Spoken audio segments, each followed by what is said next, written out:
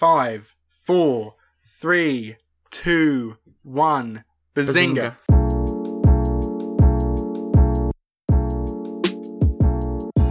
Hello everybody and welcome back to the Now Showing podcast. Welcome to this New Year's special. We're over a week into New Year, but this is the first episode of 2021 and I'm joined as always by my plucky assistant, Jordan McDonald.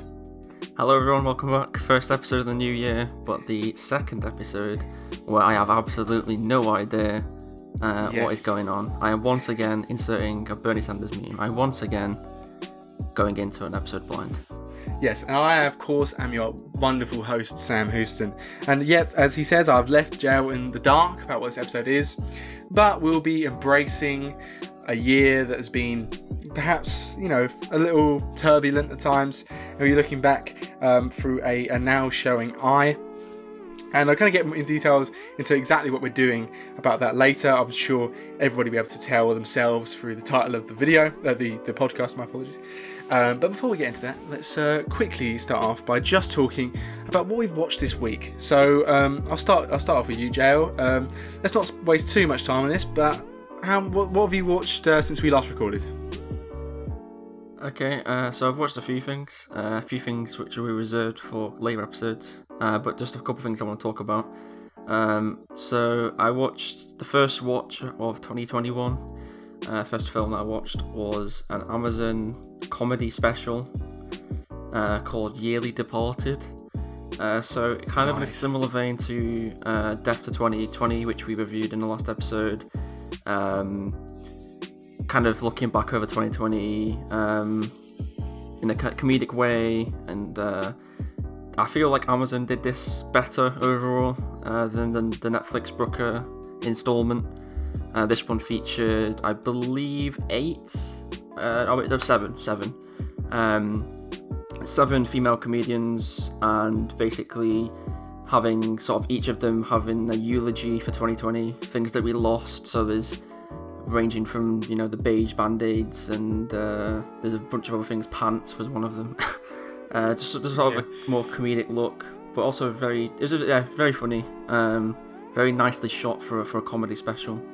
And what I will say is I'm very impressed by the VFX, because I was under the impression this was filmed in social distancing and safety measures in place and so on. Turns out, nope, it was all done in post VFX. All the actors were separately filmed in the room, and then digitally spliced together in very convincing fashion. Only by the credits, when it shows the VFX, was I shown the mastery that was done behind the scenes to make it look so good. So yeah, that was, if you didn't like Death to 2020 and you want a bit more of a comedic look, that's definitely one to check out. Some comedians in there that I did know, such as Sarah Silverman, but a couple of others that I didn't know about, and very funny as well in parts. So yeah, would definitely recommend that. And I also watched Baby Teeth. Oh yes, we should need to talk about that. Yes. Okay, yeah. Obviously, what I've talked so much. Yeah, I was going to say about Death to 2020 being disappointing, but I've talked so much since the episode we did, Return to Cinema, where I talked about Baby Teeth. I think since then I've now decided that it's probably in my top 4 favourite films. It's one of my favourite films I've ever seen, and so I was super excited when it got released on Netflix at the end of last month to see what you thought about it. Yeah, definitely very emotional, but also very funny film, and I can definitely see why you admire it so highly. Maybe I didn't have the exact same, super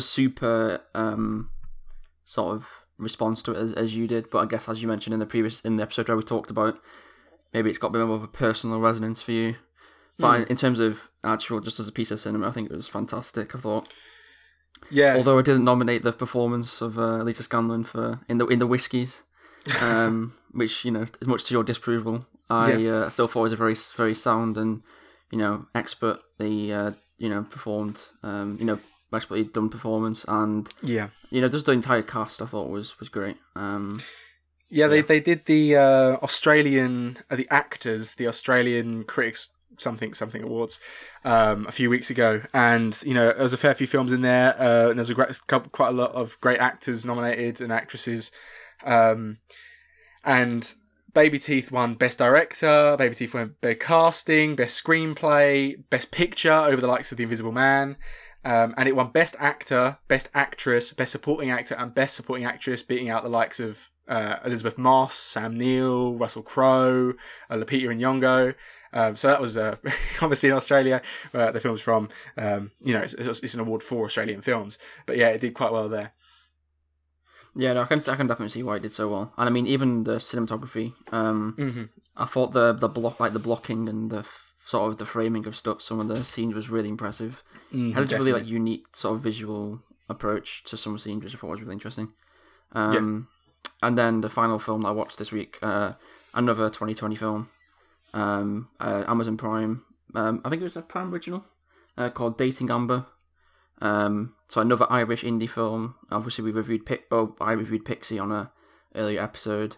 Another sort of teen comedy / drama film with Irish representation and Irish sort of actors and so on. And it was a really sort of fun, heartwarming, and emotional film about two gay teenagers who have to pretend to date each other so they can remain closeted in a time of sort of social and political dilemma almost around the rights and the sort of so on of the LGBTQ community. So yeah, it was a really fun film and with some really emotional sort of moments in it as well. Another 2020 film. Yeah. Nice. For me, a bit mainly rewatches. The first film I watched in 2021, was a film we've already talked about on the podcast today. Was Baby Teeth. I rewatched it on Netflix. Thought, will it live up to the expectations I set myself? Is it really not as good as I thought it was the first time? Turns out I love it just as much, if not more.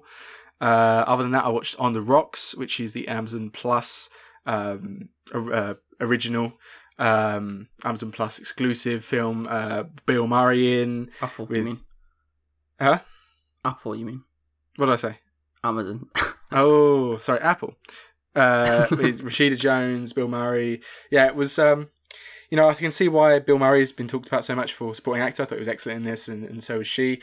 But yeah, it was kind of middle of the range comedy. He was quite funny at points, but wasn't exactly groundbreaking. I watched Sound of Metal, which I'm not going to go into too much detail on because we're going to review that later on. But you've already talked about how you liked it and how you didn't think it stacked up with Riz Ahmed's performance in Mogul Mowgli. Yeah, it was still pretty impressive. I feel very strongly about how good Riz Ahmed was in that. But again, we'll review that at a later date. When it comes to rewatches as well, I rewatched Spider-Man Homecoming yesterday because I didn't really watch it the first time. I watched it for an hour showing that never got released. But yeah, it's a pretty good film. And today I rewatched Parasite just before we came on air, and obviously still one of the best films I've ever seen. Excellent picture. And I hope to watch some more Bong Joon-ho films in the near future. So before we move on to the main subject for today, you told me you had some news you wanted to say that you haven't told me what is. Yeah, so this isn't like news. I've only seen it covered by 2 or 3 like outlets, and none of them are particularly big. But I just thought it was worth mentioning because it's kind of an interesting discussion point anyway, just because I know you like the thing it's about. And this is about the upcoming potential recasting / regeneration of the Doctor in Doctor Who. Oh, really? I thought you were going to say Michael Keaton. Yeah, okay. So Michael Keaton, what's that about? Because Michael Keaton's apparently going to be the main Batman again. What? But yeah, I don't know if that's true or not. That's what I was saying. I read on Twitter. No, it's not that. But yes. So I watched the Doctor Who special in the years, and obviously I'm a massive Doctor Who fan. And I've made that very clear on the podcast before. There's on this episode for my full discussion of Doctor Who. But yeah, I love Jodie's Doctor. I don't particularly love a lot of the writing. I think there's been some really good episodes. Rosa, Fugitive of the Jadoon, some really, really high quality episodes, but there's also been some proper stinkers in there. So if she did leave now, I'd feel almost sad that I never got to see her at her full potential. But in reality, I don't think she is going to leave. I think this is something that's been brought out of nowhere. Maybe I'll be proven wrong and she'll come out and say this is my last series, but I think it's more wishful thinking from people that perhaps don't like her. I don't actually think she's going to leave, but yeah, I'm not so sure, because she did say something earlier in the year that she loved playing the Doctor. We'll have to see. Well, yeah. So basically, what I've been reading is that the general consensus at the moment is that she will leave this year. But the thing I wanted to talk to you about in more detail was one of the potential castings that I saw. Oh, okay. So obviously, there's always been like is Idris Elba going to be Bond or Doctor Who, and like that's not what I talked about then. The one that I saw so this is WeGotThisCovered.com, which obviously is not necessarily the most reputable source. Mm-hmm. However, they are saying that Daniel Kaluuya is the reportedly being eyed. I've not heard that. Okay, I don't think Doctor Who has the draw to bring in an actor like Daniel Kaluuya for 3-4 years. You're looking at, this was the first big break for David Tennant, who was fairly unknown. Matt Smith was completely unknown. Mm-hmm. Peter Capaldi was towards the end of his career, where he loved Doctor Who from the point of his kid. Jodie Whittaker was a TV actress. I don't think they had the pull for Kaluuya. There always seems to be things like Rupert Grint come along and things like that, But do I really think that they'll have Kaluuya to be able to pull Kaluuya in? Probably not. However, I think it would be absolutely excellent if possible. He's just a world-class actor, and we will talk about him further on the podcast. I hope not, because in terms of like his acting, obviously he's still got Judas and the Black Messiah that's due out in February. But obviously he's been in a bunch of really sort of good performances in Get Out and Queen and Slim, which you sort of have talked about on the podcast. Yeah, I thought it was really Widows good. And so on. So, as a film actor, I think he's right up there with some of the best, and he's still very young. So hopefully he's not drawn into TV. Obviously he did Black Mirror as well, but that was at the very beginning of his career. So hopefully he's not drawn back to that, because as much as I'd like to see him in that role, because I think he'd probably do very well and very very much liked. I think also, I'd like to see him continue doing his best work on the silver screen rather than the TV screen. Yeah, as I say, as a massive Doctor Who fan, I'd happily make that sacrifice to have him in Doctor Who, but I don't think it's going to happen. So, 2020, JL? It was, let's be honest, it was a pretty shit year for most people. Pretty disappointing year going into it. And, not much great happened, and there was some struggles in our world. Of course, they are not as important as real life health struggles and such, but there was problems in the cinema world and films coming out, but we also maybe got to see some films that we wouldn't have otherwise. And one great thing for us personally that came out of 2020 was the revival of the Now Showing podcast. Of course, we love doing it, and I can't speak for you, but I love doing it. And being able to go in and watch these films every week, having a reason to watch these films is always great. So I was thinking about, we've talked about doing a 2020 retrospective, and we're probably going to wait for Oscar time to do that. But I've had this kind of prepared, actually. I started writing this out. I think and my initial thoughts for this, I think the day before we recorded the Enola Holmes episode. So this has kind of been in the works for that long. But I thought, JL, that we would do, because it's 6 months in now, end of the year, end of 2020. We made nearly 25 episodes. I think next episode will be 25th episode. We are going to do a Now Showing Awards. So this is not just 2020. This is all the films that we have reviewed on the podcast. That includes old films. That includes new films. So so I'd have declined us reviewing things as anything that got into the title or description of the podcast. So for the films, that is Blade Runner 2049, Goodfellas, Get Out, The Shining, The Woman in Black, Whiplash, The Old Guard, Saving Private Ryan, Radioactive, Psycho, 12 Angry Men, Unhinged, Project Power, The Hunt, Proxima, An American Pickle, Baby Teeth, Tenet, I'm Thinking of Ending Things, The Devil All the Time, Bill and Ted Face the Music, Schemers, Enola Holmes, Saint Maud, Kajillionaire, Trial of Chicago 7, Pixie, Rebecca, Borat 2, His House, Nightmare on Elm Street, Uncle Frank, Hillbilly Elegy, Citizen Kane, Mank, Rose Island, The Prom, Wonder Woman 1984, Ma Rainey, Soul, and Death to 2020. That also includes things like Burrows, which we're not really going to talk about, or Haunting of Bly Manor, or The Walking Dead, The Walking Dead, The World Beyond. If Anything Happens, I Love You. So those are the films that things. So I've come up with. So the situation has been, I've come up with nominations.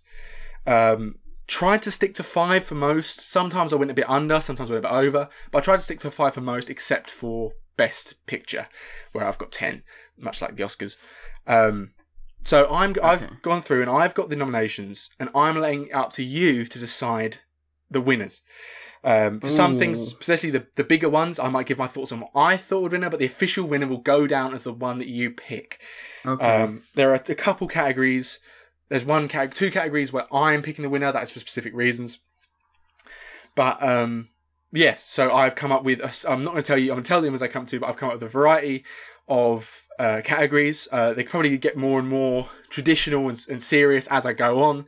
Okay. So I've got a few bit more. So starting off on a negative note, shall we? And 2020 was a disappointment for almost everybody. So we're talking about the biggest disappointments on the podcast. Now, all of these did come out in 2020, so this is a 2020 thing. I'm not talking about what's the worst. That's important. We're not talking about the worst. We're talking about the biggest disappointment when you're talking about the expectations you had going into it and what came out of it. Of course, you haven't seen one of these films, so it won't win, but the rest of them, obviously, you've seen. So, the nominations for biggest disappointment are... Can I just say before you give the nominations, actually, this is a really... I really like this. This is really good. I like it. Thanks, man. I've been working this for a while. Great idea. Love it. Thanks. So, nominations for biggest disappointment are The New Mutants, The Trial of the Chicago 7, Hillbilly Elegy, Wonder Woman 1984, Death to 2020, and The Walking Dead: The World Beyond. So, of course, I say biggest disappointment. The Trial of Chicago 7 is an excellent film, and we expect it to win many awards, but I personally have put it in there because I had such high expectations of it. Even though it is, a great film, it was not the 5-star best picture that I thought it was going to be. So that's just some clarification. But out of those, is there any that's immediately coming up? Is there any that you're kind of vying between? What's your thoughts after hearing the nominations? Or is there any particularly that you think I've omitted that I should have included? Okay, obviously the one I haven't seen is Wonder Woman 1984, and based on... I actually haven't listened back to that part of that episode that we did, just because I haven't seen it yet. But based on vague things I've heard, talked about the film, in terms of plot points and characters and whatever, and everything about the film, I've just heard that is one of the big letdowns. Obviously I can't choose it because I've not seen it, but I agree, based on what I've heard, I agree with that. The two that I don't necessarily agree with are New Mutants and Walking Dead: World Beyond, just because I'd heard so much bad things about them before I watched them. Yeah, that I mean, it kind of, I can definitely my understand expectations that. were lower than... Yeah, I mean, I can definitely understand that. The way that I was thinking about the New Mutants is more what I thought it could be and what I wanted it to be. For The World Beyond, for me, we talked about it before it came out, but that was kind of, I saw that as a new jumping on point for The Walking Dead and how I'd get back into it. And then I was completely let down. I thought it wasn't very good at all. But yeah, I can see what your problems are with that. So I guess if you're kind of crossing those out in your head, that kind of narrows it down. Trial of Chicago 7, Hillbilly Elegy, and Death to 2020, I guess, would be the ones that are kind of still going around your head. Is there an... So how many were there? 6 nominations you gave? 6 nominations, right. Okay. I completely forgot you said Death to 2020. God, that's a tough choice between those 3. I think Trial of Chicago 7 is more just... It wasn't what I expected, not necessarily a disappointment, so I'm kind of going to rule that one out as well. Okay, so it's between Hillbilly Elegy and Death to 2020. Yeah, I think I'm going to go Hillbilly Elegy just because I gave Death to 2020 a better score, and based on what I'd heard around Oscar potential, Hillbilly Elegy was a letdown, so I'm going to go for that. Okay. So, the first award of the night, the biggest disappointment award, goes to Hillbilly Elegy.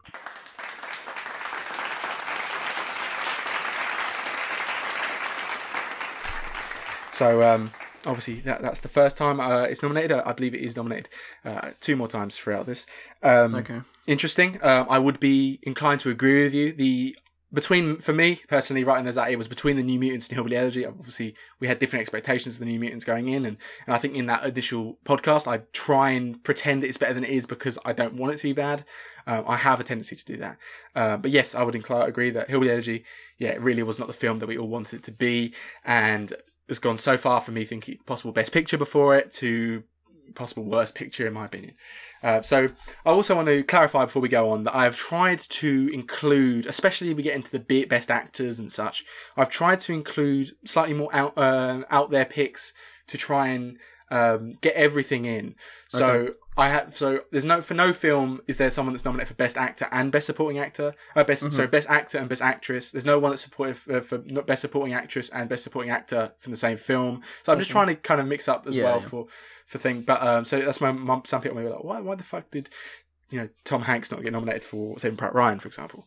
Obviously he's excellent in that film and maybe he's better than some of the others, but I tried to give a mix up. So obviously we've got some kind of not as important awards before we get to the big ones. So moving on, we're going for the funniest film. So these are all most of them are kind of comedies, but I want rating on pure funniness, not on how good the film was. Yeah. Okay, so we have An American Pickle, Bill and Ted Face the Music, Kajillionaire, Borat 2, Rose Island, and Soul. Oh, I thought Bill and Ted's Excellent Adventure was going to be in there.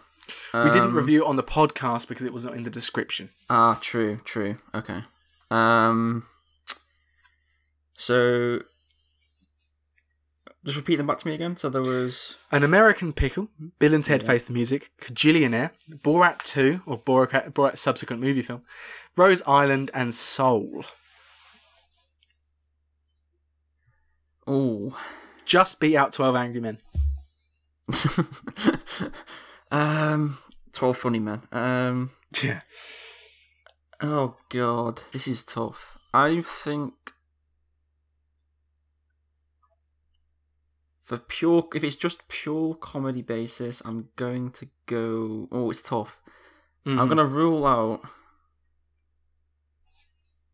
out American Pickle. I'm gonna rule out Kajillionaire. Okay. I'm gonna rule out.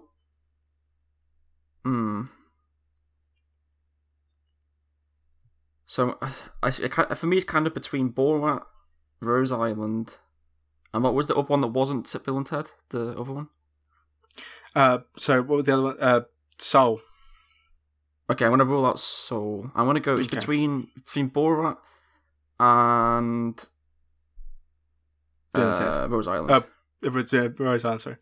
Yeah, definitely very different types of comedy, of course. Talking about funniest film, Borat was out there, cringeworthy, and kind of in your face, and overly political. Rose Island was almost kind of cutesy at times, was hidden in realistic, insults between people and friends, and kind of was more of a realistic style. Of course, Rose Island being a biopic about a kind of ridiculous situation, Borat being a kind of semi-documentary going around. So obviously two very different answers for funniest films.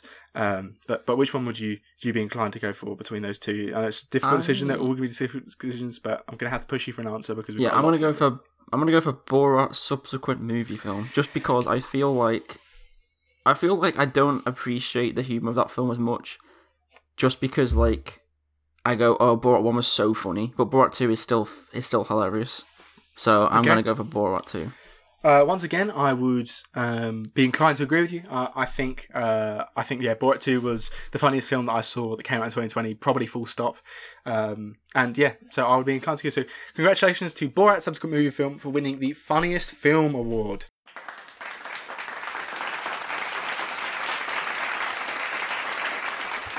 Next up, we've got the LeBron Award for Best Performance in an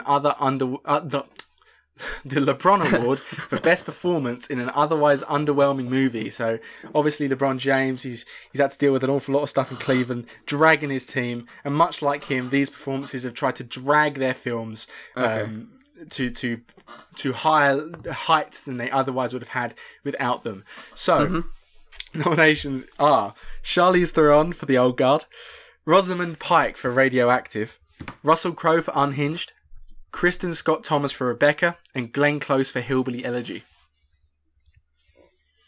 So, of course, you did not see Rebecca, so Kristen Scott Thomas is out. I think arguably she would be the answer for me. So that's cut out there. So otherwise you've got Charlize Theron, Rosamund Pike, Russell Crowe, Glenn Close. Of course, we've already given Hillbilly Elegy award tonight for Rebecca's disappointment, so maybe that'll factor into positively for her, or what are you thinking?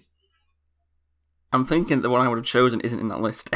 Really? What would you have gone for? I would have gone for Meryl Streep, The Prom.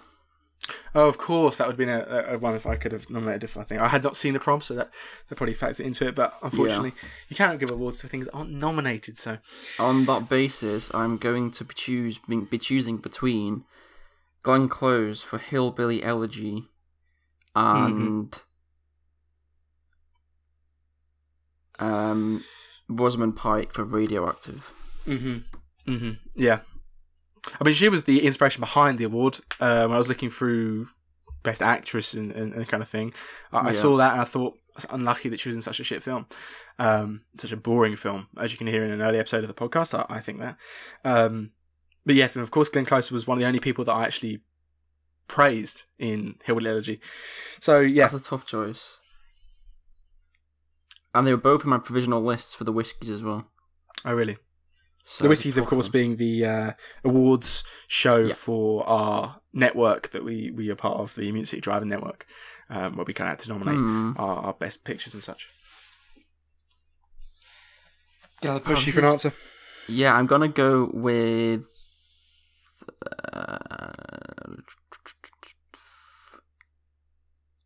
this is so tough. I'm going to go for Rosamund Pike. Okay, well done to Rosamund Pike, winning for Radioactive. This is the first of 2 nominations for Radioactive today. And congratulations to Rosamund Pike.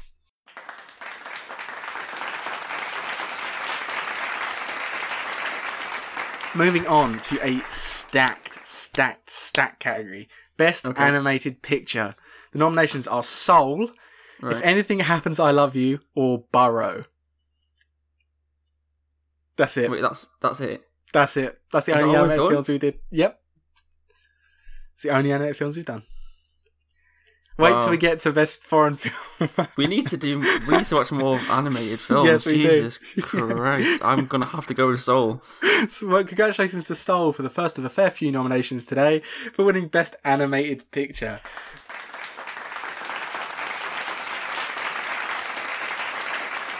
Moving on to the biggest disagreement award. Now, this one only has 4, because I could only find 4, but most of the time I'd say that we're inclined to agree on the podcast, and most films you seem to go towards the same way. And one of these especially is, 2 of these are really a push.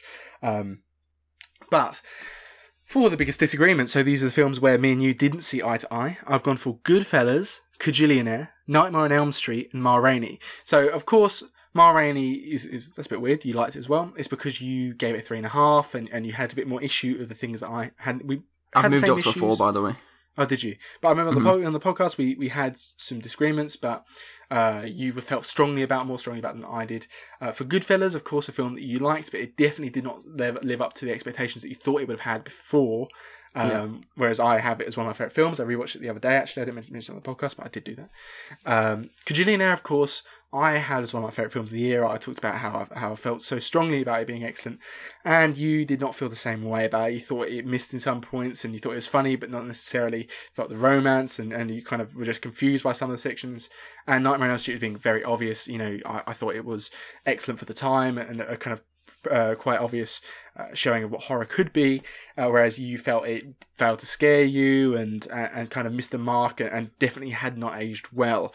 So going through that, can you just talk me through your thought process, and if there's any other disagreements maybe that you thought we've had that I've mentioned? There's no thought process. I'm going to go straight in and just give my answer. I think I know. Nightmare on Elm Street. Yes, Nightmare on Elm Street, definitely. Yeah, I thought it was very good. Because I think Kajillionaire, Ma Rainey, and what was the other one? Goodfellas. Yeah, I still like those films. I think they're just not as much as I did. Just not Whereas as much. Nightmare on Elm Street, I very much liked. You did not like. Yeah, I thought that was a lot. So congratulations to Nightmare on Elm Street for its only nomination and its win. So it's 1 for 1. So congratulations to Nightmare on Elm Street. Actually, no, there's 2 nominations. I was wrong. So it's first of 2 nominations, and it won it. Congratulations.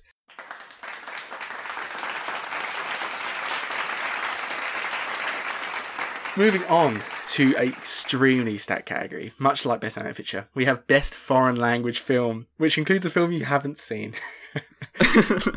Proxima, Rose Island, Pixie. What? Well, it's Irish and it counts. Foreign language? Well, you know, you can't understand them, can you? Well, what's Schemas then? Yeah, that's true, actually. Proxima or Rose Island? You've only seen one of them. Wow, I wonder which film is going to win this one. I'm going to go with Pixie. No, I'm joking. Rose Island. Congratulations to Rose Island for its first win? No. Yeah, first win. Yeah, it didn't win comedy, no. Yeah, first win of the evening, and it's nominated down the line as well. But of course, that was a joke category, but Rose Island was an excellent film. Example of something we probably wouldn't have watched if we didn't do the podcast. And yeah, a heartwarming story about a quite unbelievable true event.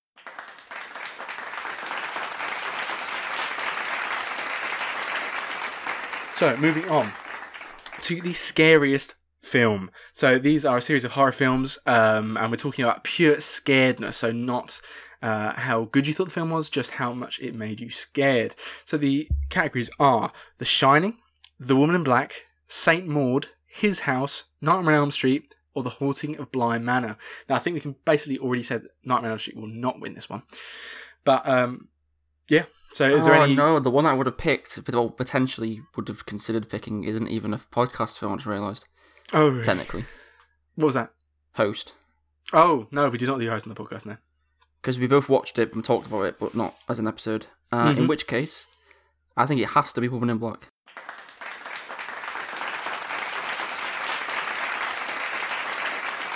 Yeah, I did assume that you would say for that. We definitely talked at the time about how scary it was for me as a kid, and the hand coming up on the window.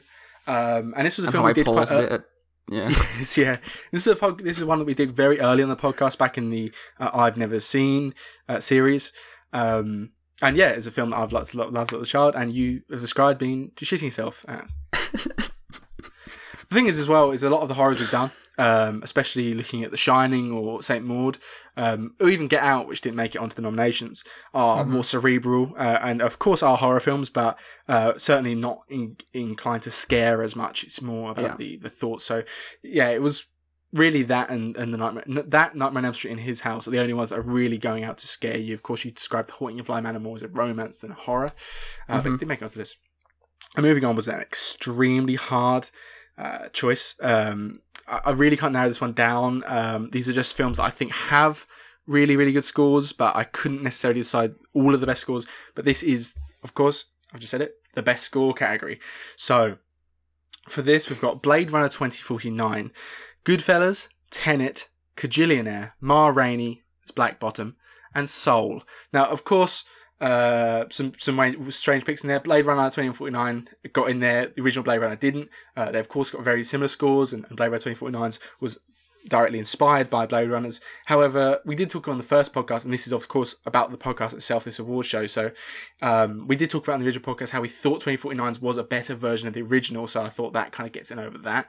Goodfellas, it's got this iconic kind of that sound of Little Italy at the time, and Tenet, it's big booming sounds. Obviously one of the best soundtracks of 2020 itself. Kajillionaire, you described to me recently as being one of your favourite parts of the film. Ma Rainey's Black Bottom, a film all about music and the vibe it creates, and Soul, another musical film we've reviewed recently that really matches that with an excellent score. So tell me what you're thinking, and if there's anything that I've hideously left off that I should have gone for. I'm just surprised that Whiplash didn't make it in there as a potential outsider. Yeah, I definitely was considering Whiplash. Or Mank, maybe.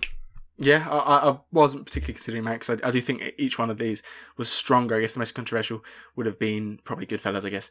But I have to say I kind of forgotten Goodfellas' score. Mm-hmm.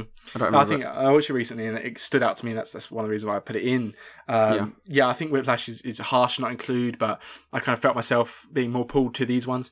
But out of those ones included, is there anyone that stands out to you? I think if people have been following me on Twitter, you can follow me on Twitter, cheeky plug here, by Jordan Luke. If you've been following me on Twitter for the past few months, you will know that I've been a strong advocate for Ludwig Göransson for Tenet. And I think the only thing I've seen in 2020, of the 2020 releases that I've seen so far, the only thing that potentially matches it on an Oscar level is Soul. But I think just about I have to go with Tenet. So you're picking that over 2049 and Goodfellas. Okay, so congratulations to Tenet for winning Best Score. Tenet is nominated down the line, but this, so congratulations to Tenet for Ludwig Göransson for a world-class score.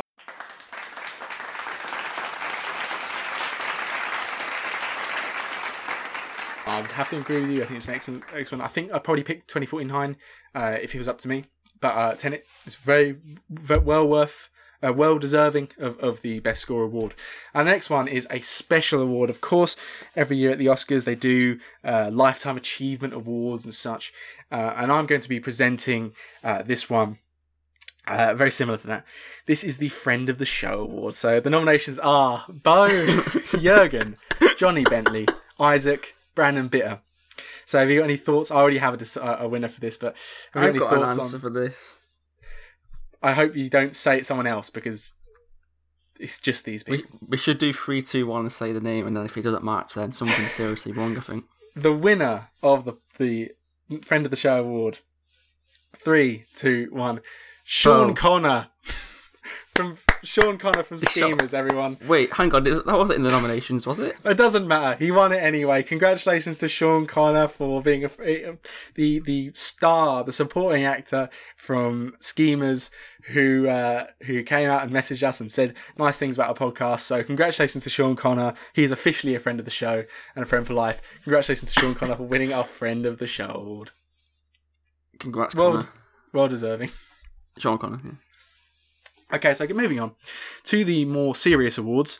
We've got a few here, and to be honest here, I could not be asked to look through and work out for each of the two categories that you see at the Oscars. So I've just combined them both into Best Screenplay rather than Adapted and Original. So we've got Martin Scorsese and Nicholas Pileggi for Goodfellas, Jordan Peele for Get Out, Reginald Rose for 12 Angry Men, Herman J. Mankiewicz and Orson Welles for Citizen Kane, and Pete Docter, Kemp Powers and Mike Jones for Soul. Oh my god. It's a tough category. But I know what I'd give. That is so hard. Indeed, that's not what she said. Oh, hang on. So Goodfellas, Get Out, 12 Angry Men, Citizen Kane and Soul. Oh my god. It's a tough one, of course. I've kind of generally, especially in these more important awards, tried to stack old and new films as evenly as possible. But for this one, it is dominated by old films, especially, well, not necessarily old in terms of year-wise, but in films we've done in the I've Never Seen categories. So the films that we watched out of recommendations from one another, or films that are particularly big that we hadn't seen. So Goodfellas, I recommended to you. Get Out, you recommended to me. 12 Angry Men, you recommended for you. Citizen Kane is an old film we looked at for Mank. And Soul, of course, is the only new film. So obviously it's a stacked category, and you could make a lot of it. I was thinking about maybe I'm thinking of Ending Things could be in there. You know, there's an awful lot of really good ones, but I think these ones where I think the dialogue and the script and the story really stand out as pushing those films over the line and making the greats that they are. Okay, I'm torn between 3. Being Get Out, 12 Angry Men, and Citizen Kane. Yeah, okay. And I think I'm going to have to go with... Oh, I kind of want your input on this one, but I don't, because then... Yeah, it's definitely an interesting one. And I'm going to go with... Right, you just say what you're going to say, and then I'll decide. No. Okay, I was going to say screenplays is definitely a specific one, especially on a splitting order thing, because, you know, it's so much of what a film is, and what you feel of a film is the story and the dialogue. And, you know, they obviously get plus points for different things. Get Out was funny and relatable, and 12 Angry Men is impactful and angry, you know, pun aside.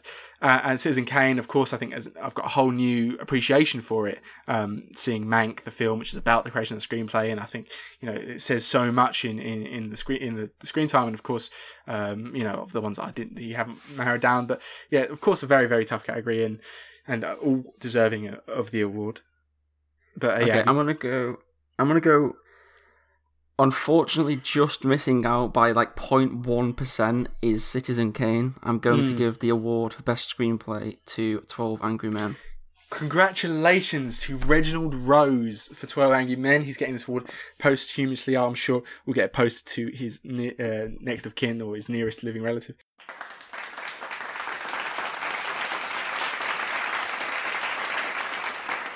yes, I would have picked the same one actually. From minute one, I thought 12 Angry Men is what it is because of the screenplay, and obviously that not taking away from the performances of Henry Fonda or the director or a lot of it, but it's a excellent script that says so much and is so important. Of course, that is adapted from a play, so that would have gone on the adapted screenplay if I'd fleshed them out. But yes, I completely agree with that one, and well done. Congratulations to Reginald Rose. So moving on to the cinematography. This is probably the hardest one. This is even harder for screenplay for me for narrowing it down. But I narrowed it down to 5. So I've gone for... So my nominations for the Best Cinematography Award go to Jordan Cronenweth for Blade Runner, Denson Baker and Toby Oliver for Get Out, John Alcott for The Shining, Lucas Zal for I'm Thinking of Ending Things, and Ben Fordsman for Saint Maud. Obviously, super hard because you could give a million people a nomination for this. Beautiful cinematography in a lot of these excellent films we've seen. The one that really nearly made it was Saving Private Ryan, which has excellent cinematography. And those war scenes are great. But for me, I think each one of these, you could argue for time, but I also want to mix old and new and get some things in there. But yeah, really stacked category. But just talk me through what you're thinking now. Blade Runner, Get Out, Shining. I'm thinking anything. I'm surprised Get Out's in there, to be honest. I mean, I love the film. It's in my top 4, but I'm very surprised that you've gone for that over some other things like Saving Private Ryan, which I'm very surprised is omitted from the nominations. I mean, I think that it's not necessarily the most explosive film in the ways, but I think the way it shows emotion through the cinematography earns it its nomination for me. I think, obviously, of course, that's acting and that's directing, but the way that it's shown and things like the what's the thing called, like the place, the sunken place, the way that is shot and the shots of him as a younger child, I think for me earned the nomination. But I can completely understand if you think something else would. But yeah. Blade Runner, Get Out, Shining. I'm thinking of anything in the same mood. Very tough. Very, very tough. So it's not Get Out. So The Shining, Blade Saint Runner, Maud, Blade Runner. Okay, I'm gonna go. I'm thinking of ending things with. For me, it's between the 2 horror films that aren't Get Out. So between The Shining and Saint Maud. Okay. And I think I'm going to go with... Oh, so this is tough as well. I think I'm going to go with... Oh, this is tough. This is like putting a really good independent film against one of the greatest horror films ever. Yes. and it's still so tough to decide. It just shows the excellent cinematography throughout Saint Maud, which of course helps build up this duality between real and non-real, between religion and science, between so much in that film. And obviously it stacks up with some world-class and so well-known shots from The Shining, things like the hallway scene and the final scene of Jack Nicholson, and even the axe breaking through. Those shots will go down and have gone down in film history. You can get a poster of that anywhere, and it just shows how good John Alcott's cinematography was throughout that film. But obviously, it's very, very tight, and there's a lot of reasons to give either one. But have you got one that you're going to pick? I'm going to have to push you for an answer. I'm going to go, controversially perhaps, for Saint Maud. Congratulations to Ben Fordsman for Saint Maud.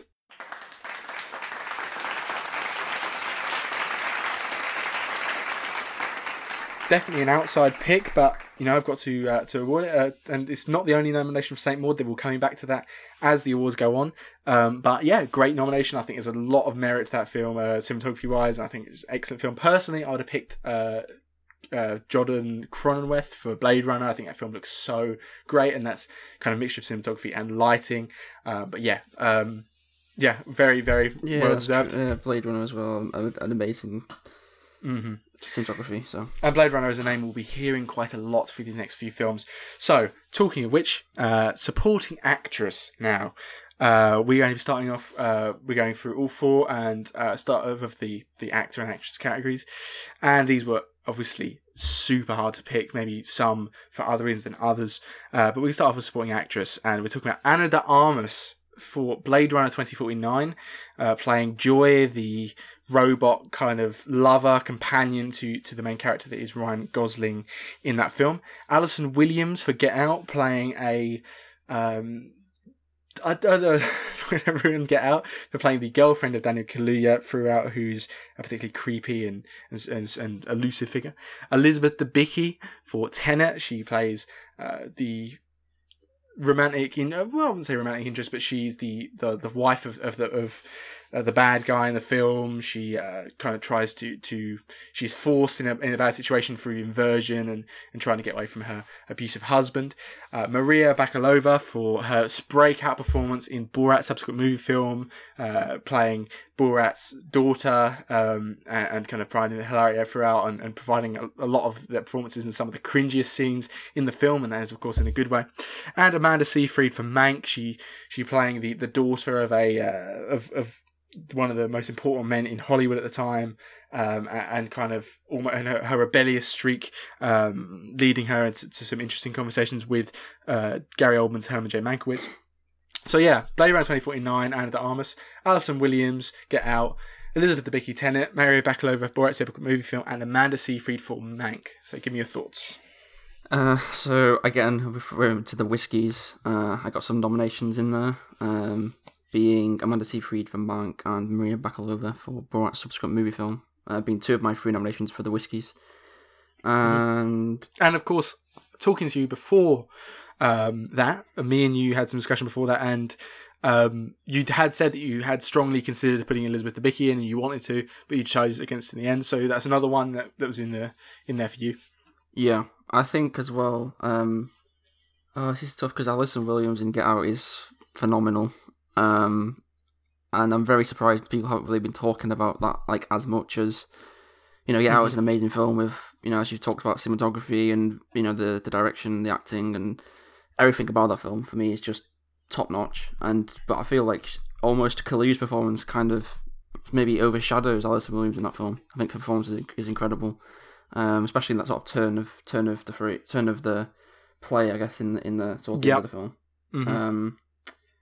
That scene of her sitting on a bed on the phone, looking through black basketball players on her laptop and eating Cheerios and dry Cheerios and a glass of milk is kind of goes down. The scene that does it for me is when Rod phones her up towards the end of the film and she's on the phone call acting innocent, and that entire scene on the phone where her, like, she's just kind of blank expression, just with this fake pseudo shocked sad voice quality where that's just haunting scene. That is incredible. But it is a tough one as well.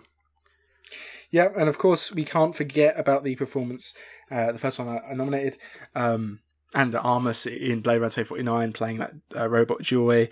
Obviously you have to be out of her skin and play kind of almost different versions of the same character, and provides some kind of so well-known scenes, of course, when she's that giant creature looking over Ryan Gosling. That's a film, that's a still that has been made into many a poster over the last few years.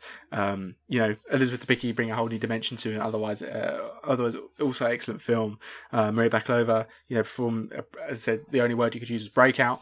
And Amanda Seyfried, adding a whole new, putting in a world-class performance in a film where obviously quite a few other people shine, Charles Dance and Gary Oldman and Lee Collins and Lee James, whichever one it is, I always get mixed up.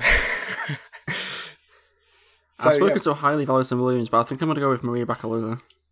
Just because, for such it's a tough one. It's between those two, I think, for me, but in terms of just for it being such an incredible debut performance from an unknown, and also the fact that, unfortunately, we didn't get to nominate for the debut performance for the Whiskies, so it's another string to a bow. So, yeah, the fact that it's a debut performance as well is just incredible. So, I'm going to go for that. I should have put debut performance in here, shouldn't I? Congratulations to Maria Bakalova for her win, supporting actress, for her role in Borat's subsequent movie film as Borat's daughter. That's the second win tonight for Borat's subsequent movie film. Congratulations.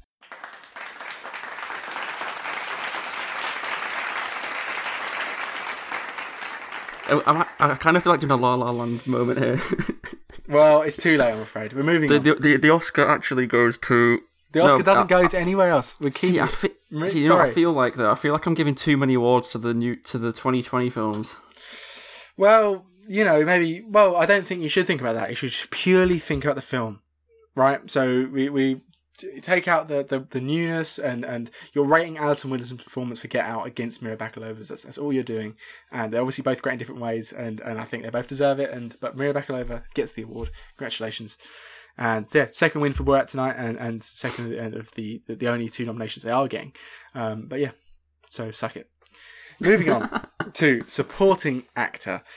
We have 5 nominations here. We have Robert De Niro for Goodfellas, J.K. Simmons for Whiplash, Ben Mendelsohn for Baby Teeth, Mark Rylance for The Trial of the Chicago 7, and Peter Macdissi for Uncle Frank. So, any surprises there? Anything you instantly thinking, no, that's not getting it? Give me your thoughts. So we've got Ben Mendelsohn, Macdissi, J.K. Simmons. Who are the other ones? Rylance and Robert De Niro.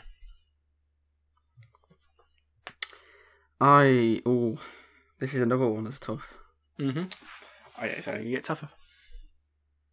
I think I'm going to have to go with J.K. Simmons. Now, that was very quick. Supporting actress, we had to talk through each role and what they did. Of course, I'll quickly do that and say, Robert De Niro played this, the kind of... I think he was talked about more for leading actor at the time. And I think it was billed first. And I always feel like Ray Liotta is completely mistreated about his performance in that film. But Robert De Niro playing a kind of second... gangster who helps kind of build up Ray Liotta and kind of a mentor at times. J.K. Simmons as what was his name? What's his name in the film? Terence Fletcher. Yes, Fletcher, who's this abusive music teacher who kind of bullies the lead actor that is Miles Teller throughout the film and tries to bring out the best in him. There's a strong questions, of course, of morality and whether he goes too far. Ben Mendelsohn plays in Baby Teeth Henry James Finlay, who's the dad of a dying a girl dying of cancer who's perhaps seeing one of the biggest dickheads he can as a boyfriend, and he's trying to deal with the parenting of what's best for her at the time. Mike Rylance could have a lot of nominations could have come out for The Trial of Chicago 7 for Best Supporting Actor. Of course, Eddie Redmayne, Sacha Baron Cohen, Mark Strong, there's Jeremy Strong, sorry, and all these different supporting actors could be talked about for that. But Mark Rylance plays the lawyer that kind of defended the Chicago 7, and he puts in an excellent performance. Peter Macdissi and Uncle Frank is the gay lover of Paul Bettany, who is Uncle Frank, and kind of in a tough time for homosexuals, and kind of him stowing away and kind of providing some kind of comedic relief for the quite serious story that Bettany goes through. But you so quickly jumped to J.K. Simmons, and I think that only speaks for just how amazing that performance is in that film. Yeah, incredible. So just this, as you mentioned, this abusive and, just this like sort of powerful performance in terms of, I don't know, it's just something about that film for me where I just feel like kids, if it was anyone else doing that performance, it could have easily been so underwhelming, so impotent, and just very average. Mm-hmm. I think he gives everything to the performance, and it says a lot really when you can make a character that should be and is so hateable, and yet have some kind of question about doubting almost whether is this what he's doing, is he doing it genuinely, is he doing it for selfish reasons, is what he's doing wrong or right? And I think just that performance is so strong in that film that that film could easily be broken by a weaker actor. So I mean, Peter Macdissi was one who I was considering for the Whiskies, and Ben Mendelsohn is someone who I nominated for the Whiskies, and both incredible performances in 2020. De Niro obviously is always excellent in everything he does. And who was the other one? Sorry, Robert De Niro.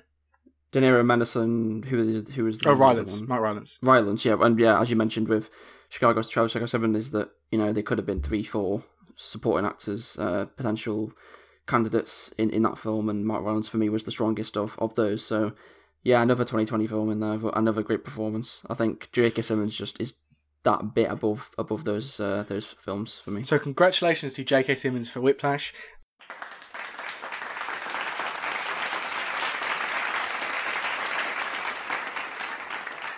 There is another Whiplash nomination down the road, but yeah, a world-class performance. I think he's up there with any Best Actor and Best Actress performance, let alone supporting.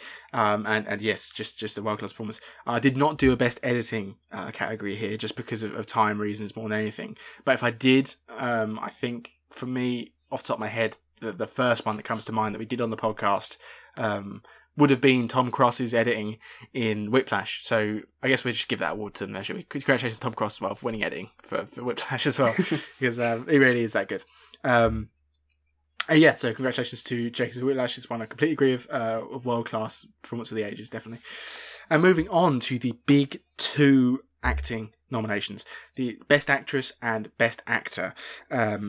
I kind of overstepped the mark a little bit. I said about only going for 5, and I have stuck to 5 for most of these, but I did go to 6 for Best Actor. So I've made sure that no nominations are for there's nobody that's in both Best Actor or Best Actress when it comes to film. So we're trying to get as many films as possible in there. And to start off, for the Best Actress category, we have Vera Miles for Psycho. She plays someone who commits a felony and flees with a lot of money to a local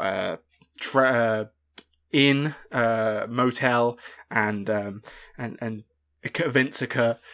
She certainly is the main character for the first half of the film. She kind of dominates the screen time for the first half, so I thought she got in here over Best Supporting Actress. Lisa Scanlon is nominated for Baby Teeth. She plays kind of the aforementioned cancer-ridden girl, teenager, 16-year-old, who obviously has said about Ben Mendelsohn being her dad. She plays the character, Miller, and she goes through an awful lot of stress and trauma and love and hate and breakup, and it's a very all-round performance. So I played Jessie Buckley for I'm Thinking of Ending Things, a character with so many names who is thinking about perhaps sending things either in a romantic sense with her boyfriend, or perhaps it's actually the thoughts of a suicidal older man in a very performance that requires her to do so many things. Morfydd Clark for Saint Maud, playing the titular character who struggles with religion and self-image and insanity at points, who's a carer that becomes obsessed by her faith. And Evan Rachel Wood, who plays Old Dolio in Kajillionaire, perhaps a film that we've talked about a few times on the podcast already, but she's a character who is kind of almost enslaved by her horrible parents who make her live this shitty life of stealing and conning rather than getting a proper job, and how much she goes through to try and get out of that and falls in love with another girl. So what are you thinking about those nominations? Vera Miles for Psycho, Gannon for Baby Teeth, Jessie Buckley for I Think Many Things, Morfydd Clark for Saint Maud, and Evan Rachel Wood for Kajillionaire. What are your initial thoughts on those picks? What I think is I'm going crazy. Didn't you say there were 6 nominations for this? Or was that the last No, 6 nominations for Best Actor. I see. Okay. Again, a tough one. And again, one which has a couple of, in fact, a majority of 2020 films. Yes, so this one has 4 out of 5 being voting. Yeah, but still, again, a lot of incredible performances. And this is something else I came across when trying to decide my Whiskies nominations, was that the supporting actress and an actress in a leading role were much harder to narrow down, because there was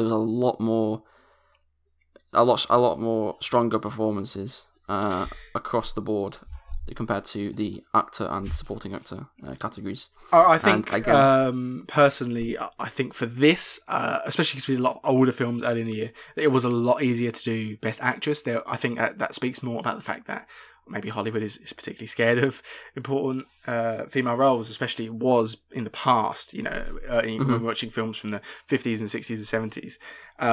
I think I felt a lot easier to narrow it down. There are definitely people that were in consideration for the awards, people like Rosamund Pike, people like Eva Green, Millie Bobby Brown was even in consideration. I forget the name, but the lead character, lead actress in His House, Olivia Cook for Pixie. There was definitely thoughts in there that didn't make it. But I did think that it was a lot easier. There's a lot more nominations I could have put for Best Actor, personally. Yeah, I just mean in terms of actually picking one of these 5 is harder than necessarily the choice for you might have been harder to narrow down. Obviously, yeah, to narrow down. But I mean, I was pretty much instantaneous with my J.K. Simmons pick, whereas this is a lot tougher for me. Oh, this is Best Actress, not supporting, but I do see your point, of course. So what's your thought process right now? What's an easy strike off? There isn't really. I'd say the easiest strike off is Evan Rachel Wood, just because, as I've said before, Kajuna didn't necessarily resonate with me as much as it did with many other people. But I still think the performance was very good. I don't think the performance wasn't the biggest issue we had with that film. Yeah, I'm gonna write off Evan Rachel Wood just because I think the others were stronger performances. Okay. And I'm going to go with, I don't say, is it Eliza or Eliza? I don't know. But Eliza Scanlon. For Baby Teeth. Congratulations to Eliza Scanlon for Baby Teeth.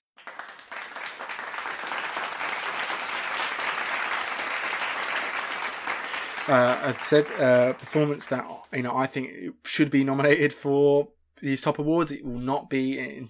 It is truly one of the most impactful and best performances, especially from a young actress that I've seen in many years, and I think it's fully deserving of the award, and I'm happy that you picked it. I personally would have picked either that or perhaps Jessie Buckley, and an excellent film and an excellent actress. Congratulations to Eliza Scanlon for Baby Teeth. So that pulls us into the home stretch. We've only got 4 categories left. And this one had so many near picks for Best Actor. As I said, maybe that's because Hollywood was for many years afraid of strong women. But there was so many picks for Best Actor that I didn't include that could have been included. They include Elio Germano for Rose Island, Gary Oldman for Mank, Paul Bettany for Uncle Frank could have got in there, John David Washington could have got in there. Tom Hanks, he misses for Saving Private Ryan, a film that I've maybe neglected in this. Miles Teller for Whiplash could have got in there. Ray Liotta could have got in there. Just some really, really great performances. Even Ryan Gosling for Blade Runner 2049. So many performances could have got into this category, but missed. And that just shows how many great male performances we've seen over these last 6 months. So, without further ado, Best Actor nominees are as follows: Harrison Ford for Blade Runner, Daniel Kaluuya for Get Out, Jack Nicholson for The Shining, Henry Fonda for 12 Angry Men, Soap Dirizu for His House, Chadwick Boseman for Ma Rainey's Black Bottom. So 6 picks for that one, because I just couldn't narrow it down. But 6 different performances for a lot of different reasons. Harrison Ford playing the Blade Runner in Blade Runner. Rick Deckard, certainly one of my favourite films ever. One that I discovered on the podcast. I hadn't seen before, about his kind of having to deal with both trying to track down these replicants and simultaneously falling in love with one. Shows such a great range of emotions in that. Daniel Kaluuya, he puts in a career best performance in Get Out, where he deals with racism and psychological abuse and the death of his mother. Jack Nicholson, The Shining, showing insanity in such an amazing form. Showing all the levels of derangement that someone could go through. Henry Fonda in 12 Angry Men, really pushing the best out of his supporting cast and delivering important, impactful lines and social commentary. Soap Dirizu, who for His House, in perhaps a film that wouldn't have been so well known, that came out this Halloween, really, really, showing so much in that, and this man that comes to a new country and has to deal with loss of their daughter. He just, the pain that he has to go through in that film could only have been done with the performance of an actor as good as Soap. And Chadwick Boseman for Ma Rainey's Black Bottom, something that I talked about on the podcast as being one of the best performances I've seen for many, many years, playing this struggling, arrogant musician who has the world at his feet and perhaps sometimes is so sure of himself that he is willing to snap out at people who deny him that credit. So a range of great performances here, and just want to hear through your thought process as you come to choosing one in surely one of the toughest categories. Very, very tough. So let's just run through these again quickly so I can get... Oh, I forgot a nomination. Seth Rogen for An American Pickle. Oh, okay, yeah. That's the last minute entry. Mm-hmm. So we've got Jack Nicholson, Daniel Kaluuya, Soap Desiru... Chadwick Boseman, Henry Fonda, Harrison Ford. Okay, I don't know if surprised is the right word, but I'm kind of surprised that you've put Harrison Ford in there, to be honest. I mean, he was good, really? But compared to the others, I don't think he stands out as much. Okay, I think maybe you're underestimating just how much I love Blade Runner. And how much I love Harrison Ford in Blade Runner. I actually did consider him for supporting actor for his role in the sequel. I would be more inclined to go with that than than with Best Actor. Yeah, Not necessarily. I wouldn't have picked him over necessarily, but I think I'd be more likely to consider. So I'm going to write off Harrison Ford, unfortunately. Okay, that hurts, but I can understand it. I'm also going to... it's between three, I think. Okay. It's between Kaluuya, Nicholson, and Boseman. Kaluuya, Nicholson, and Boseman. Okay. Mm-hmm. So, Soap and Henry Fonda, despite their excellent performances, have been chucked out, and I'm not saying that as saying that you've picked wrong, because they're all put in excellent performances in this film. So, yeah, those so narrowing it down to those three for very different films. Again, 2 horror films. With those Get Out and The Shining have seemed to come up in a few conversations. I think I'm going to go with someone we've talked about already earlier in the podcast, and go with Daniel Kaluuya. I'm very sad, actually, he didn't win the Oscar. So yes, I agree. I'm going to give him the honorary award. Well, I'm not sure. Imagine if you're an actor. I wonder if you are more honoured or more. What do you think more highly of? An Academy Award or a Now Showing Award? I think it's probably a Now Showing Award. Yeah, I think I'd be inclined to agree. So congratulations to Daniel Kaluuya for Get Out.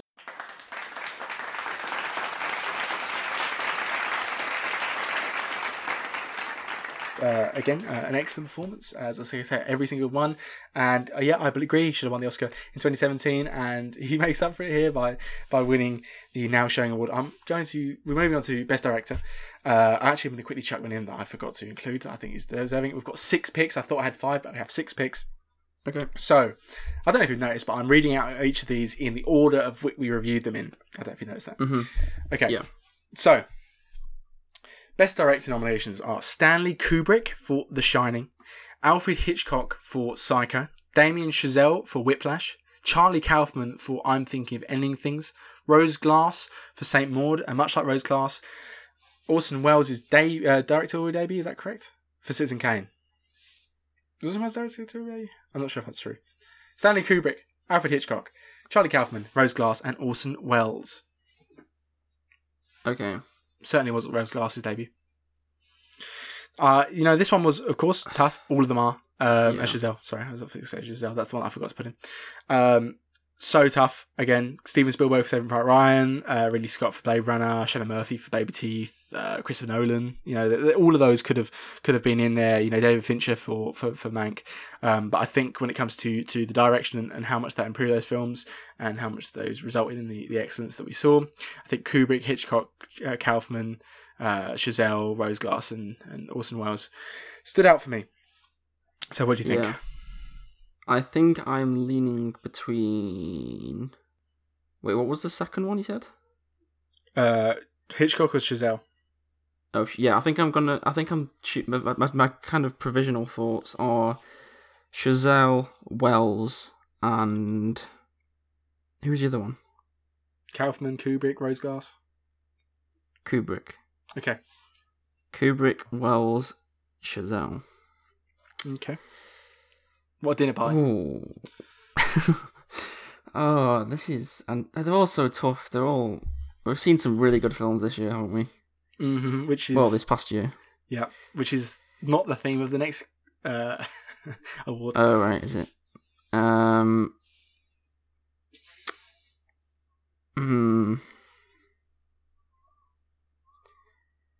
Okay,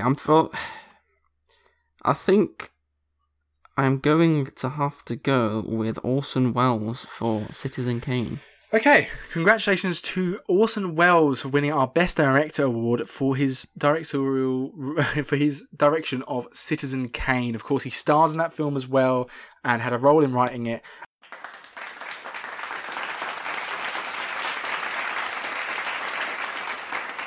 If you want to, what were your reasoning behind picking that over the rest of them? I think like Chazelle and Kubrick, obviously excellent films and excellent direction. I just think in terms of kind of pulling together, as you mentioned there, writing, acting, just pulling together sort of all the different sort of components of the film. And Citizen Kane, obviously, as we talked about in the episode when we reviewed it, one of the greatest films, if not the greatest film of all time, in terms of critical and general audience sort of reviews and perceptions. I think that film is just so tightly directed. I think, especially as you mentioned, for the time, he still holds up, and it's just such a fun but also very interesting film. Has a lot to say about a lot of things, and I'm kind of surprised actually that Sidney Lumet hasn't been put in here for 12 Angry Men for similar reasons. We talked very highly about that film as well. Sidney Lumet, definitely was in the discussion in there. But it's so hard to narrow it down. But so congratulations to Orson Welles. I think that's a well-deserved winner. Between me, it was between him, Kaufman, and Damien Chazelle. I'm happy for that. So, of course, we've seen so many good films this year, and we've talked about so many great films in the podcast, so many that I had to include 10. But first, we're not going to do that. First, we're doing Worst Picture. So, for Worst Picture, we've got The Old Guard, Radioactive, Rebecca, Hillbilly Elegy, and The Prom. Of course, I haven't seen The Prom, and you haven't seen Rebecca, so that narrows it down. We will not be picking Rebecca, which I think perhaps was the worst film of 2020. But yes, so talk us through your thoughts on The Old Guard. Old Guard, of course, being a superhero flick with the main being Charlize Theron, set of warriors that have lived for thousands of years who cannot be killed. Radioactive being a particularly dull affair about the creation of radium. Rebecca was a poor remake of the 1941 classic Rebecca, originally made by Alfred Hitchcock. This one stars Armie Hammer, and he is the standout of the stinkiest actor of the year award for me. I think it would be too harsh to do worst actors or worst actresses, but if I did, he'd probably be in the conversation. Hillbilly Elegy, such a disappointment. Obviously, already won the worst disappointment award, or biggest disappointment award. Particularly confusing and unfair and strange moral behind it. Classist undertones throughout. Despite some strong performance from Glenn Close, which we were talked about, maybe not up there with the best that we've ever seen. And The Prom is a musical which tends to forget its leading characters. It's led by a section of well-known celebrities such as Meryl Streep and James Corden and Nicole Kidman. Is that Nicole right? Kidman, yeah. Nicole Kidman. It's a musical about a school prom. And you said it had some problems with its kind of depiction of LGBT rights, and it kind of does more damage than it does good. So, what do you think about those 5 films for Worst Picture? Okay, I'm going to write off The Old God and The Prom, as much as I kind of thought they were very average / bad films, I think they still have some entertainment value and some redeeming qualities. So yeah, I'm I definitely kind said of The write Old those God. off. Definitely, yeah. I think I just went in there because it was, the fifth worst. Yeah. So that leaves Rebecca, which I've not seen, so I can't give the award to Rebecca, and that also leaves Hillbilly Elegy and Radioactive, which I personally did not find as bad as many people. I didn't necessarily enjoy it, but I just thought it was better, had more merit than, and more credit deserved than a lot of people were giving it. Especially cinematography, Rosamund Pike's performance, and so I think I'm going to have to go with Hillbilly Elegy again. Because it was a big disappointment, and the acting was in parts terrible. In parts was, Glenn Close was a saving grace, but I mean, as I talked about before, some of the acting was pretty overacting, pretty bad, and as you said, mixed messages, very classist and very confusing / problematic undertones. Mm-hmm. So yeah, I think I'm gonna have to go with Hillbilly Elegy.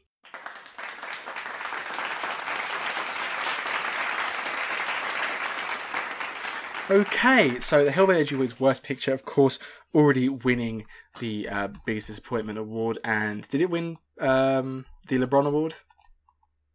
No, Radioactive did. Oh yes, Rosamund Pike Radioactive, yes, of course. And yes, so before we move on to Best Picture, I just want a quick word for the films that didn't get nominated or anything. So I tried as hard as I can to do as many of the 45, 46 films that were eligible. We did not nominate so the films that did not get nominated for anything. Brief moment for them. They were Project Power, The Hunt, Proxima. Oh no, they got nominated. So Project Power, The Hunt, The Devil All the Time, and Enola Holmes were the films that didn't get nominated for anything. And Pixie didn't really either. Unhinged got for. Russell Crowe got nominated for underwhelming best performance. Yes, he got he did, nominated for the Brian Award. So those films didn't get nominated, but everything else did.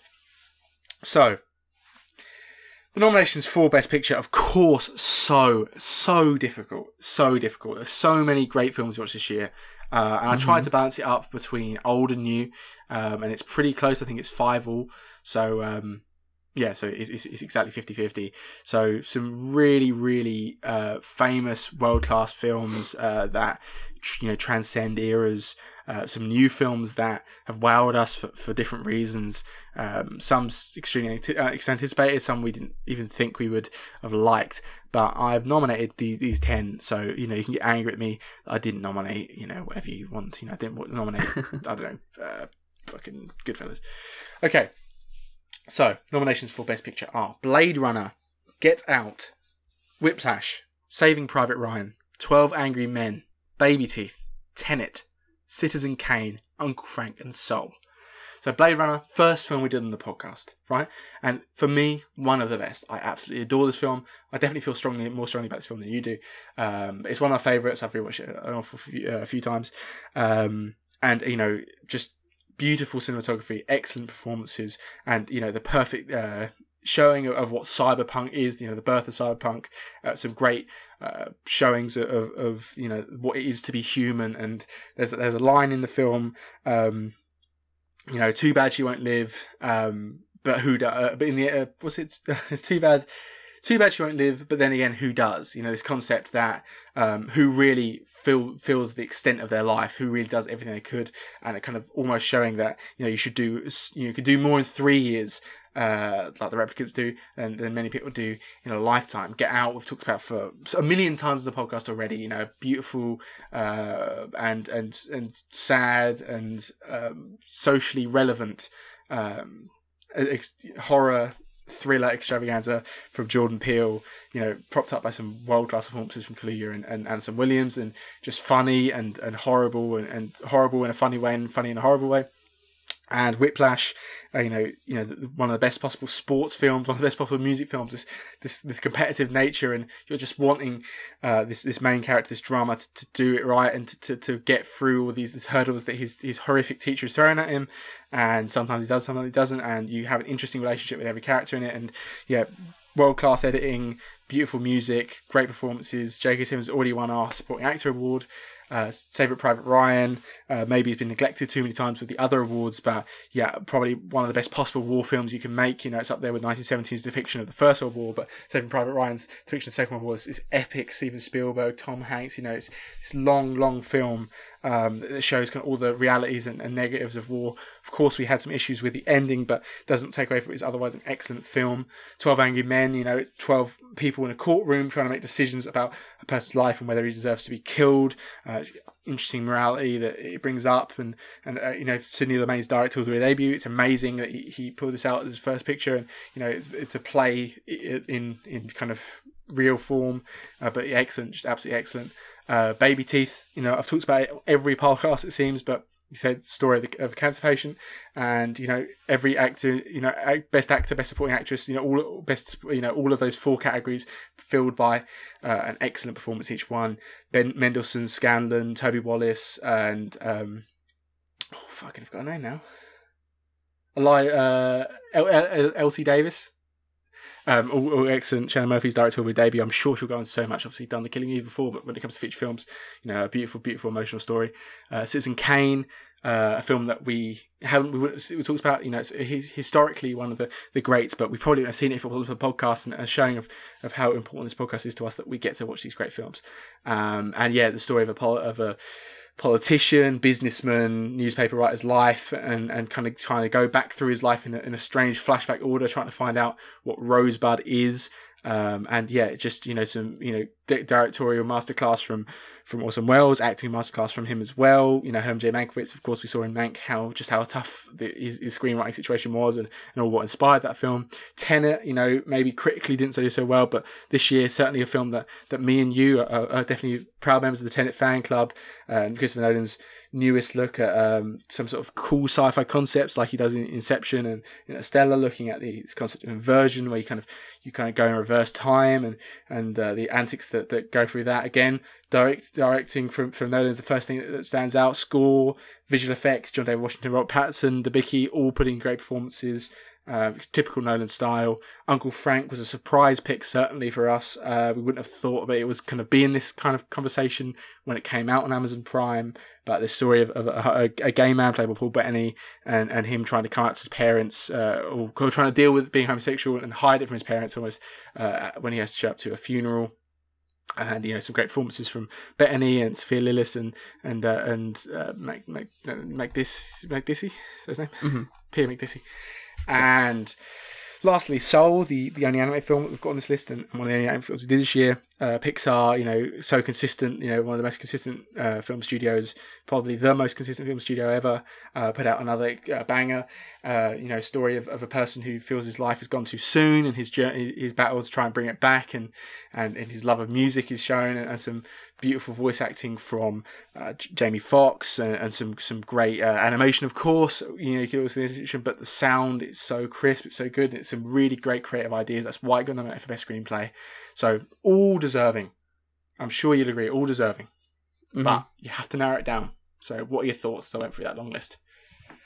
So this is, again, the thing with this one, right, is that it's kind of like the films that I've got in my top 100 favourites list, right? Mm-hmm. I'm looking through the ones that you've mentioned that are in this list, and then the order of them. And I could order them in any order. Mm-hmm. And also the fact that the films that I've got as my favourites aren't necessarily like the films I would say are best picture, like the best film. I mean, I think, you know, it's hard for me. Like, I'm gonna run through just my thought process, because I've got the list up here. So the films that you mentioned that are in my top 100 list are that's not in there. Okay, so I think the only ones that are in this list are 12 Angry Men, Soul, yep, Citizen Kane, you say Whiplash? Was that one of them? Yep. Whiplash, Tenet, and Get Out.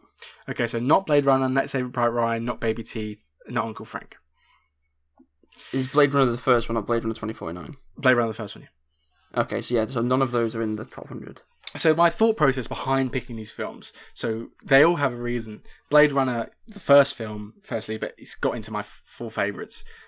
Get Out was a film that you recommended, so I know you love, and I felt the same way. Whiplash was the first film I gave a 10 out of 10 on this podcast. Saving Private Ryan, all three of us, it was excellent, and it's such a good showing of each individual aspect of filmmaking. 12 Angry Men, I gave it 10. Baby Teeth, I've talked about as my favourite films. I knew that you liked it because we talked about it this week. Tenet, we both have highly rated compared to a lot of other people, and you've got it as a 4.5. I think I've got it as 4.5. One of the best films of the year. Citizen Kane, 10 I've got as a 5 now. Oh, really? Citizen Kane is another film I gave as a 10. Uncle Frank was one of the big surprises of the year, and Soul was another film I gave as a 10. So, because I know it's all me, but because I'm the one that's given the 10s on the podcast, I think they deserve to be Best Picture because they've been given 10s. So, yeah. Oh, God. I mean, if I was to go strictly off the order of this list, then it would be that out of those films that I've said are in the top 100, so ignoring the ones that I've already discounted, last place would go to 12 Angry Men. Then it would be Soul. Then it would be Citizen Kane. Then it would be Whiplash. Then it'd be Tenet. Then it'd be Get Out. However, I don't necessarily think that Get Out is Best Picture in... I don't know. I love the film, and I think its message and the way it presents it is very unique and very interesting, and that's why it's in my top 4 films ever. However, I think in terms of a technical level and a critical level and just every aspect of filmmaking... Oh, see, that's tough, that's harsh, though, because Get Out is for me a 10 out of 10 in all those regards. Okay, I'm going to discount... Even though it's the lowest, I'm going to keep 12 Angry Men in the conversation. I'm going to keep Citizen Kane in the conversation. I'm going to discount Soul, and I'm going to discount Tenet. Surprised at discounting Tenet. I really thought Tenet was going to be one of the ones that you considered. Well... As much as I love it, I can see its flaws, and I can see why people don't like it. Yeah, it definitely has some problems with some of the character development and thing, but sound design and so on. Yeah, sound design, yeah, of course. Yeah. So it's between Get Out, Citizen Kane, and 12 Angry Men. That's an awfully hard decision. To make, and I'm happy that I'm not having to be the one that makes it. Oh, and Whiplash as well. Sorry, and Whiplash. And of course, Whiplash. Yes. Okay, I'm going to discount Whiplash. As much as I love it, it's a 10 out of 10 film. I also think the other films do more and have more to say. So I'm going to keep them in because obviously Best Picture, a lot of it is beyond the cinematic. It's also about social awareness and what they try and say through the film. A lot of films they get petitioned for and platformed for at the Oscars are, films that have things to say beyond just entertainment value. So I'm going to, as much as Whiplash does say a lot of things, I don't think it says as much as Citizen Kane, 12 Angry Men, and Get Out, so I'm going to get rid of it. Oh, this is tough. Very, very tough. I am going to choose... Oh, I don't know. What would you choose? Okay. I've chosen mine. I've picked mine. Okay, but what's your choice? You have picked yours. I'm not going to choose mine. So okay. What's yours? Well, it's awfully hard, but for me, when it comes to a personal level, it's between Blade Runner, Whiplash, and Baby Teeth. I think it's quite funny that it's literally the first film we did in the podcast, and we've done 50 films almost. Talking about films, we've talked about a fucking 100 films, 200 films, 300 films, but reviewed, we've done 50, almost 45. But I think maybe Blade Runner. I think the acting is excellent. Supporting cast is wonderful. And I think Harrison Ford is just that good. The characters of Roy Batty and Rick Deckard, I just think as staples in cinema for me. I think when it comes to cinematography and lighting and score, it's just all 10s. The editing is excellent. I think, of course, I'm talking about the final cut version. But as I'm saying it, I'm thinking to myself that I prefer Baby Teeth. I don't know. It really is hard between those two. I think, despite everything I just said, I think I might go for Baby Teeth. Okay. I think I might go for Baby Teeth. As I say, I think all 4 of those characters there, just excellent, beautiful story. Well, that makes my decision no easier at all, because no. It makes. I mean, the choices you were choosing between weren't in my consideration, but I think the fact what you've described and the fact that you've chosen what you have makes me a bit more happy and confident to announce my decision as Get Out, because I want to. Wow, everybody! Congratulations to the Best Picture for the Now Showing Awards. Congratulations to Get Out.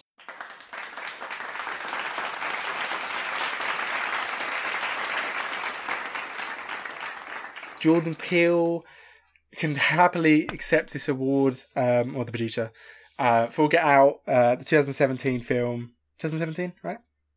Yep. Wins best picture, and it's so deserving of it. So it's first film. Well, maybe the first film was one of the first films I gave such a high rating to. As a 10, I think it's a beautiful, beautiful film. It says so much that's always so important, and some of those characters come up in society too often, and great characters. Both Kaluuya and the supporting cast is excellent. And I think it's fully deserving. Yeah. Okay. Interesting pick. I wouldn't say I'm too surprised by it. Of course, I know you love that film, and that's why you suggested it to me. And I could have almost had this as a nomination. This could almost be a category, but we've got to talk. We said it a bit last episode when we talked about the podcast hitting how many episodes it did in 6 months, and we did it when we talked about Citizen Kane. But you just got to say, it's wonderful doing this podcast, and I've got to thank Jürgen so much for coming up with the idea and such, and getting me on this path that's led me to doing this podcast. And I've got to thank obviously you so much for coming along and recording these episodes with me every week, and I can only thank, it's been a great 6 months in terms of content. I've loved every second of it, and it's really, it sounds stupid, and I'm getting thankful because it's a podcast that gets 10 listens. I've got to thank everyone that does listen, of course. He puts a number on the sheet, but if I had 0 listens, it's just the act of going and doing this every week. I love it so much. I love watching the films for it and thinking critically about these films. And I think, even on I'm a sports journalist student, talk about films, think about films makes me so much more articulate. And I think if I listen back to the Blade Runner episode now, I'd be so embarrassed about how I review films, even if I go further back to the episode 1 when we talked about Call Me By Your Name, with Jürgen. I'd be so embarrassed about the way I review. But I think one of the greatest things this does, and we've both said this before, is it leads us to watching these films that we otherwise wouldn't have watched. Film both on a level of those classics that we wouldn't have ever wanted to put on, like Citizen Kane, from those great films, those modern classics that I pushed you into watching, you pushed me into watching, like Get Out, and also making me go to the cinema as if I would have gone to the cinema, to go watch Baby Teeth if I hadn't. If it was the podcast, there's no chance I would have. Or watched Uncle Frank for the both of us who both love that film on Amazon Prime. So, a bit emotional, but, I do love the National Podcast. I love recording it. I love doing it. I love racing it. It's good. And, I can thank you for everything you've done, of course. So, I think the Get Out film, the podcast introduced to me the way that you did it, the way that you pushed that on me and made me do that. It's a very apt winner for Best Picture because it really shows the strength of the podcast. Yeah, everything you said echoed right back at you as well. It's been a great 6 months, and obviously spent time in lockdown and such, and having like a film or films to watch each week, and I say films that you wouldn't necessarily watch. Sometimes it's hard to keep motivation during these times, so it's just nice to have a bit of a push to really sort of go out and watch films, especially the films that we wouldn't necessarily have watched anyway, but even the films we have wanted to watch, like Tenet and so on. It's been nice to be able to talk about those in detail and get your thoughts and our guest thoughts on that. And obviously thanks to our guests as well for coming on. Of course, thank you so much for Bo and for Isaac, for Brandon and for Jürgen and for Scott and for Johnny, all for coming on. That's how those episodes become so much better. And it always gives it a different vibe and different flavour. To say it's not always been easy because obviously on obviously it is quite easy compared to most things, but it's not always been easy to watch the films. I remember having to get up on an early morning to go watch Bill and Ted. I could not be asked, watching Schemers, watching Enola Holmes on Netflix. Those are things that I really did not want to do. And even Babysitting, I could not be asked to go see a film. Obviously, I'm happy I did. I'm trying to think of any films that I've actively been like, oh, I don't want to watch that. I think The Old Guard, maybe, ones I'd heard about. Kind of. I mean, no, because we went into The Old Guard kind of with expectations. We watched that together, didn't we? How emotional. Yeah. Yeah, I guess I lack motivation more than you do. But no, I think I do. Yeah. I'm trying to think of any films that maybe American Pickle, Unhinged, The Hunt, maybe. Yeah, films those we kind of had to put in there when they came out. Yeah, the Red Center Cinema episode, which is one of my favourite episodes to record. Those 5-minute quick cuts, they were fun. But I'd quite like to go through and give a congratulations once again to Get Out for being our best picture, Hillbilly Elegy for being our worst picture, Orson Welles for being our best director for Citizen Kane, Daniel Kaluuya for being our best actor for Get Out, Elisa Scanlon for being the best actress for Baby Teeth, J.K. Simmons for being the best actor in Whiplash, for Maria Bakalova for being the best actress, supporting actress for Borat's subsequent movie film, Ben Forsman for his role as a cinematographer on Saint Maud, Reginald Rose for his screenplay on 12 Angry Men, Sean Connery for being a friend of the show, Tenet for having Ludwig Göransson's for having best score for Tenet, The Woman in Black for being the scariest horror film, Rose Island for being the best foreign language film, Nightmare on Elm Street for having our biggest disagreement, Soul for being our best animated picture, Rosamund Pike for having the LeBron Award for the best performance in an otherwise underwhelming movie, her role in Radioactive, for Borat 2 for being the funniest film, and of course for Hillbilly Elegy for being the biggest disappointment, and also we'll shove in Tom Cross for his editing on Whiplash. So obviously a variety of different films, awards for different films. Some films stacking up a few awards. Hillbilly Elegy for the wrong reasons, Whiplash for the right reasons, Get Out for the right reasons. I've got a few nominations, got a few wins. But yeah, thanks to all the, obviously not listening, but thanks to all the filmmakers for making those films, and the people, the actors and the cinematographers and the directors and everyone for making these great films. And thanks to everyone listening and getting this far into the podcast and getting this far into every podcast and giving a reason to do this every week. It's been a fun awards show, and we'll obviously be doing further awards for 2020 films coming up with the Oscars and the Golden Globes and such, and our own thoughts on the Oscars as well. So we'll have different awards things coming up within the next few months. But I really enjoy doing this. I think it's been it's very difficult, but it's quite fun. Yeah. What do you think, Joe? Very, very tough. I just want to get, just before we go, are there any categories where you would strongly disagree with my choice, or at least have something that you would prefer to have won? Just as an aside. There are definitely ones that I wouldn't have picked, right? So, I think quite a lot of them I wouldn't have picked. Like, I probably wouldn't have picked Get Out, or I probably wouldn't have picked Orson Welles. But, there's none that I strongly disagree with. I'd say, I think that you threw off Harrison Ford quite quickly, but I can it's understandable. It's just from a personal level. But there's certainly nothing that I strongly disagree with. For most of the part, I actually agree with your pick: actress, supporting actor, supporting actress. But yeah, I would say that there is nothing that I strongly disagree with at all. Okay. Yeah, no, there's nothing that I strongly disagree with. Well, cinematography, I think that's the one that maybe you might have disagreed with. I don't know. Cinematography was Saint Maud. Saint Maud. No, I don't disagree with that one at all. Really. Okay. I would have gone for Blade Runner, but I think Saint Maud had beautiful cinematography.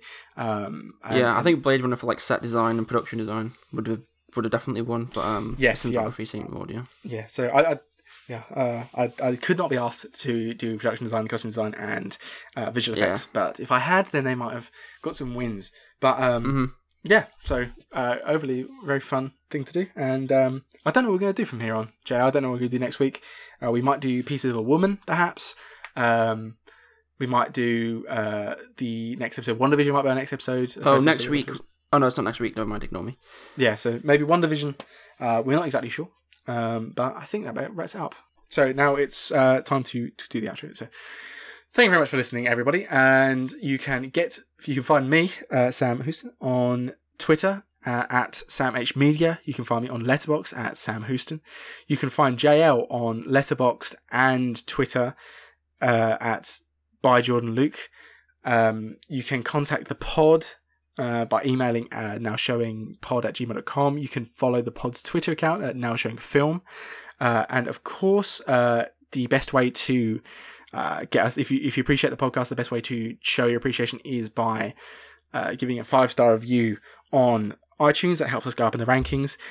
This is a part of the Now Showing podcast is a part of the Music City Drive-In Network, who do some absolutely great stuff, some really, really high quality film podcasts, and film articles, and music podcasts, and fantasy football podcasts, all on their website. You can check out their Twitter account for a variety of different film content and non-film content. Of course, they're going to have the Whiskies coming out soon. We've given our nominations for those, and we're going to be perhaps going on their live show. So check them out. But yeah, thank you very much for listening, everyone, and we'll see you next time. Yeah, thanks for listening, guys. Bye.